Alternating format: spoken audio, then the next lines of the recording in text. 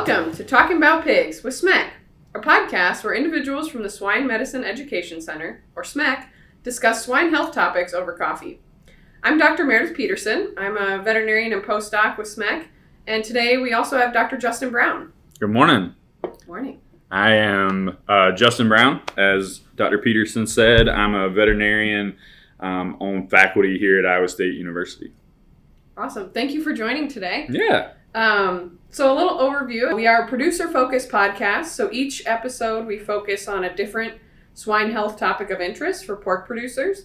We gather current literature, current resources on the topic, and then boil them down and connect them to you, the pork producers. So the resources that we refer to within the podcast can be found in the podcast notes linked with the podcast. If you have trouble accessing any of these resources, please feel free to email us at isusmec@iastate.edu. And that email address is in the podcast notes as well. So today's topic is African swine fever and kind of a current update on research for African swine fever. This podcast is being recorded in May of 2022. So if you're listening to it at a later time, there may be some updates in the research. So just a little disclaimer there that we're recording this in May of 2022. Look to your state and federal animal health officials for any updates post-May.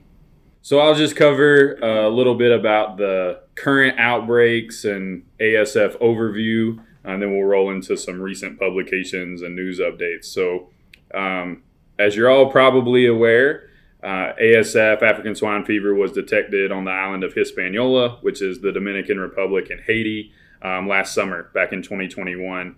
And after that, the USDA set up a protection zone in Puerto Rico and the U.S. Virgin Islands through the OIE, or the World Organization of Animal Health, because Puerto Rico and the U.S. Virgin Islands are territories of the United States. So if it was to be detected there, the U.S. at that point would be positive, but by isolating it to that protection zone, we can keep some business continuity within our swine production. Outbreaks continue to occur through Eastern Europe and Southeast Asia pretty rampantly. So that situation, especially in Southeast Asia, is constantly evolving. And there's a lot of resources focused in that area on ASF currently. So you as producers, there is a potential risk for introduction into your herds, right? So you always want to be on the lookout for signs and symptoms that could be associated with African swine fever.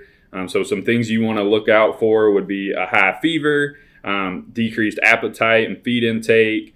If you see red, blotchy skin lesions, diarrhea, vomiting, coughing, or respiratory distress, could all be signs of ASF. And you're probably thinking to yourself, well, wow, doc, that sounds just about like everything else I see in my barn. And that's because it does. It looks like a lot of the endemic pathogens or diseases that we currently have in the U.S. So just paying close attention to clinical signs and not being afraid to throw the flag when something looks different or abnormal to you, and informing your veterinarian is the best course of action. So when you see any of those signs, report those to your veterinarian.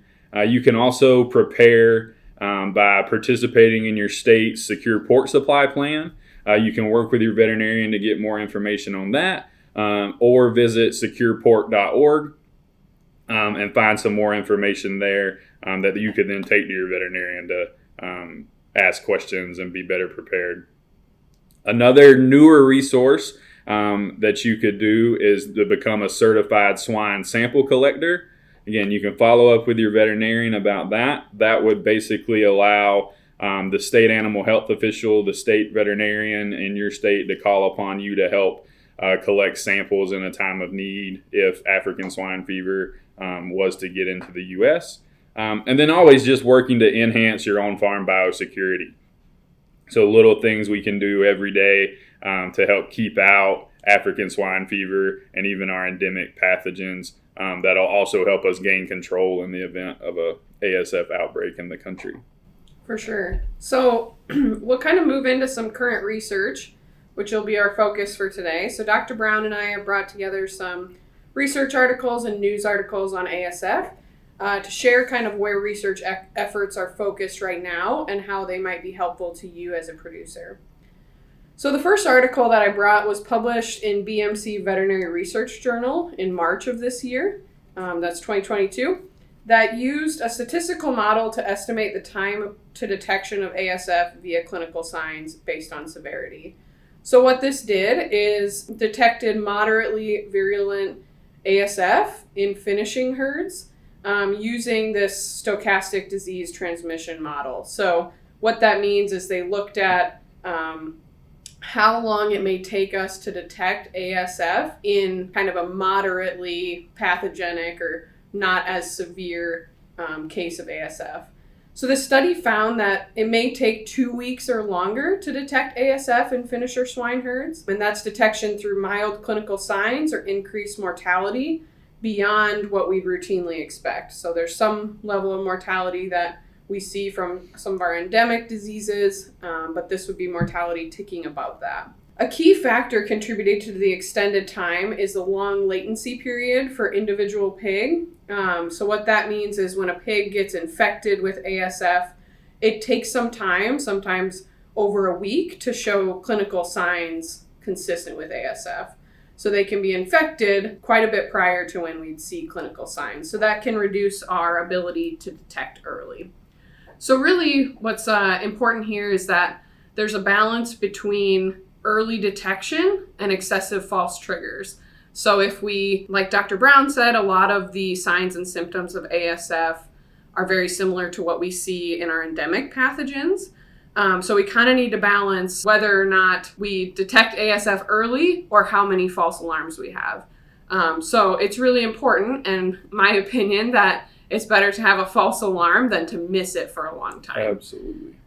So kind of key takeaway there is just to be vigilant and pay attention. If your pigs seem off, don't be afraid to wave the flag. No one's going to be upset. You won't be in trouble by the state animal health officials or the state vet's office. They'll be happy to prove that you don't have ASF if that's the case. And if it were the case that ASF or really any foreign animal disease was there, detecting early is going to be really important for getting rid of it. Yeah, for sure. And I think that's a really good point, too, that it might take 2 weeks or longer to detect, right? Because I think the perception is we're going to get African swine fever into a group of pigs, and it's going to spread like wildfire. Things are going to look different. A lot of dead pigs really fast, and that's just not always the case, right, depending on what strain gets in. The next article we want to mention to you was an article that came out back in February of this year, of 2022, in the Journal of Pathogens, led by Dr. Karen Havis from the Pipestone Group. And it was an assessment of diagnostic assays and different sample types to detect African swine fever in pigs in Europe over a 3-month period. And so they actually used a attenuated ASF virus. And so those attenuated strains of ASF have been reported in Africa, Europe, and Asia, but few studies have investigated the detection of those. And really what those are is they've changed in some way where they're not as virulent anymore. They might help induce an immune system, kind of like an attenuated vaccine virus that we use, right? So something like a PRRS MLV. And so in this study, they inoculated a couple groups of pigs with the attenuated ASF virus, and the second group of pigs was also inoculated with a PRRS MLV vaccine. And then they collected various samples from these animals over a 93-day period after they were inoculated, so a little over 3 months.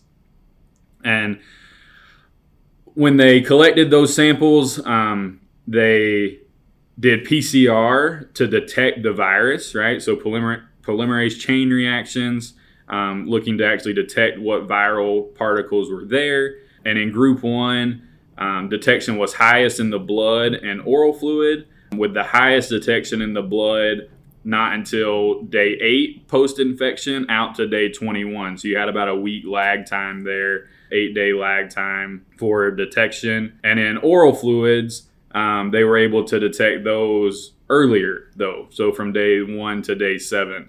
So it seemed like oral fluids might be somewhat better sample for early detection in those pigs. And then group 2, the group that was also infected with the PRRS modified live vaccine, their findings weren't significantly different from group 1, but detection rates overall were lower. So not statistically different, but it may show us that co-infection with PRRS might affect our ability to detect that virus. So that'd be one of the take-homes from there. Another take-home, if we do detect any foreign animal disease in our U.S. swine herd, the ability to rapidly diagnose and test them is going to be super important, right? So work with your vet to make sure you're up to date with what testing methods are available and they're up to speed on those.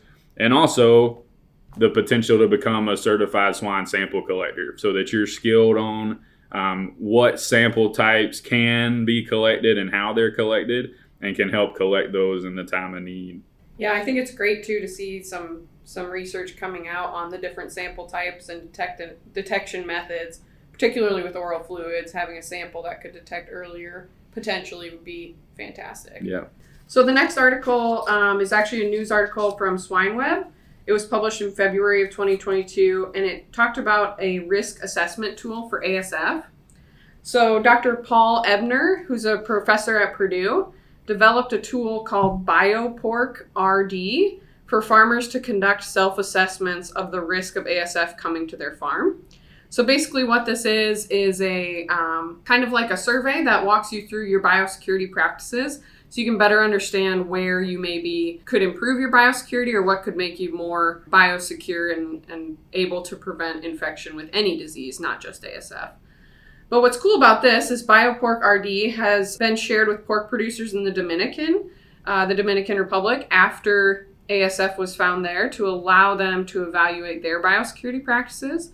So it's cool to see something be implemented and kind of in use in a country with ASF so quickly. In the article, you can there's a link that you can get to the BioPork RD website and walk through the risk assessment survey to understand where there may be gaps in your biosecurity. So kind of a takeaway here is that there are tools developed for evaluating your biosecurity, and it could be helpful to understand maybe some areas on your farm that your biosecurity is lacking that you didn't think of or didn't know of. So use these tools. Another good option is the Secure Pork Supply Plan for your particular state. Kind of goes through similar checklist of biosecurity items, and really a good process to go through to understand where you maybe could make some small adjustments and really help protect your pigs from disease a little bit better. For sure. Biosecurity, sometimes the smallest things make a really big impact. Definitely need to focus on that as an industry as a whole. The next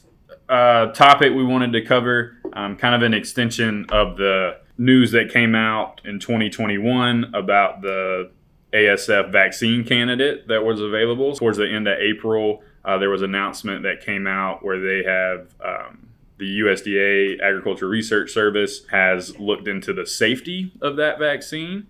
And through a study done by Tran et al. Has shown that the vaccine is safe in different breeds of pigs using this recent ASF isolate. Just to recap a little bit back from the announcement in October of 2021, that the ASF vaccine was shown to prevent and effectively protect European and Asian breeds of swine against the currently circulating Asian strain of the virus. And so it was a really big step forward on the vaccine development front for ASF, because for so long we haven't been able to have an effective vaccine to protect pigs from infection and clinical disease. So this was really promising, and now they've gone through some more trials and studies to show that it's actually safe. And so they did various studies within this one publication that came out in Viruses in April of 2022. They looked at shedding patterns over time, and then they looked at if they vaccinated pigs and mixed them with naive pigs, so pigs that haven't been exposed to the virus at all or the vaccine. Could they find the virus in those animals? And they could. So they showed that it sheds, which is okay. We see that with PRRS vaccines too, modified live PRRS vaccines, they shed around. But those animals never became clinically sick. And then the other side of that, they also wanted to make sure that there was no risk of the ASF vaccine reverting to virulence once it was administered to pigs. So the way that the vaccine was developed, they actually knocked out a portion of the genome of that virus's DNA that would make it really difficult for the virus to put that back in. And what they showed in these studies is through serial passage. So what I mean by that is they put the vaccine into a group of pigs, actually the first two group of pigs, they collected blood samples from those and then passed that on to groups 3, 4, and 5 to sequentially to see how or if there might be any effects to the vaccine by doing that, and could the vaccine return to virulence, and they didn't show any of that. So even though it was expected that that wouldn't occur in the first place, we still have to do the studies to show that efficacy. This live attenuated vaccine can really play an important role in controlling the ongoing outbreaks threatening the global pork supply, especially in Vietnam and Southeast Asia. So the research is going to continue to determine the safety and efficacy under commercial production conditions and with the commercial vaccine partner. So not sure I'm pronouncing this acronym right, but Navetco, which is the National Veterinary Joint Stock Company, they're going to get involved with that as well to help take this on to the next steps of the approval process for it to become commercially available. Although currently in the United States, we don't have an available ASF vaccine, this research is really promising, continues to develop in an exciting and promising manner so that we might have something in the future if ASF ever does get to the U.S. But kind of going back to what Dr. Peterson was mentioning a second ago with her topic she covered is biosecurity is really the best bet we have right now. So just being able to keep it out of our farms, keep it out of our pigs, and that way the more time that we have to prepare for when ASF does get here, the better we'll be to respond to that incursion. Yeah, keeping it out long enough until we have a suitable vaccine would be a big benefit to the U.S. swine herd, I think. Yep. So kind of in summary, ASF continues to spread globally, which just increases the pressure on the U.S. swine herd. So more ASF in other places in the world, there's more virus, more chances for virus to get to the United States and get into the pigs. So we do have ways to prepare, particularly the Secure Pork Supply Plan in your state. Going through that exercise will really help you identify areas to improve your biosecurity, as well as the Certified Swine Sample Collector Program. So you can talk with your veterinarian to get started on either of those, but they're really good ways to prepare for not just ASF, but any foreign animal disease outbreak. And then, like we've said all along, is the key focus right now is biosecurity. The worst thing this will do right now is just keep our endemic pathogens out of your barn. So there's really no downside to bolstering your biosecurity. So we don't have foreign animal disease currently, but it can help with the diseases we do see all the time, and that you're no stranger to seeing in your barns. And then make sure you raise the flag if pigs are sick. So it's much more important to have a false alarm than miss a foreign animal disease. So just pay attention if something seems off in your barn or with your pigs. Call your vet. They can help you walk through that, and contact the state vet if needed. As we talked about, most of the discussed resources and summaries can be found in the podcast notes linked to the podcast. If you have trouble accessing, please feel free to email us at isusmec@iastate.edu. Thank you so much for listening. Please share and watch for our next episode. We'll discuss other swine health topics of interest. So hope you have a great day. Thanks for listening, and thanks, Dr. Brown, for joining us. Yeah, thanks for having me. A special thank you to Iowa Pork Producers Association for making this podcast possible through their sponsorship.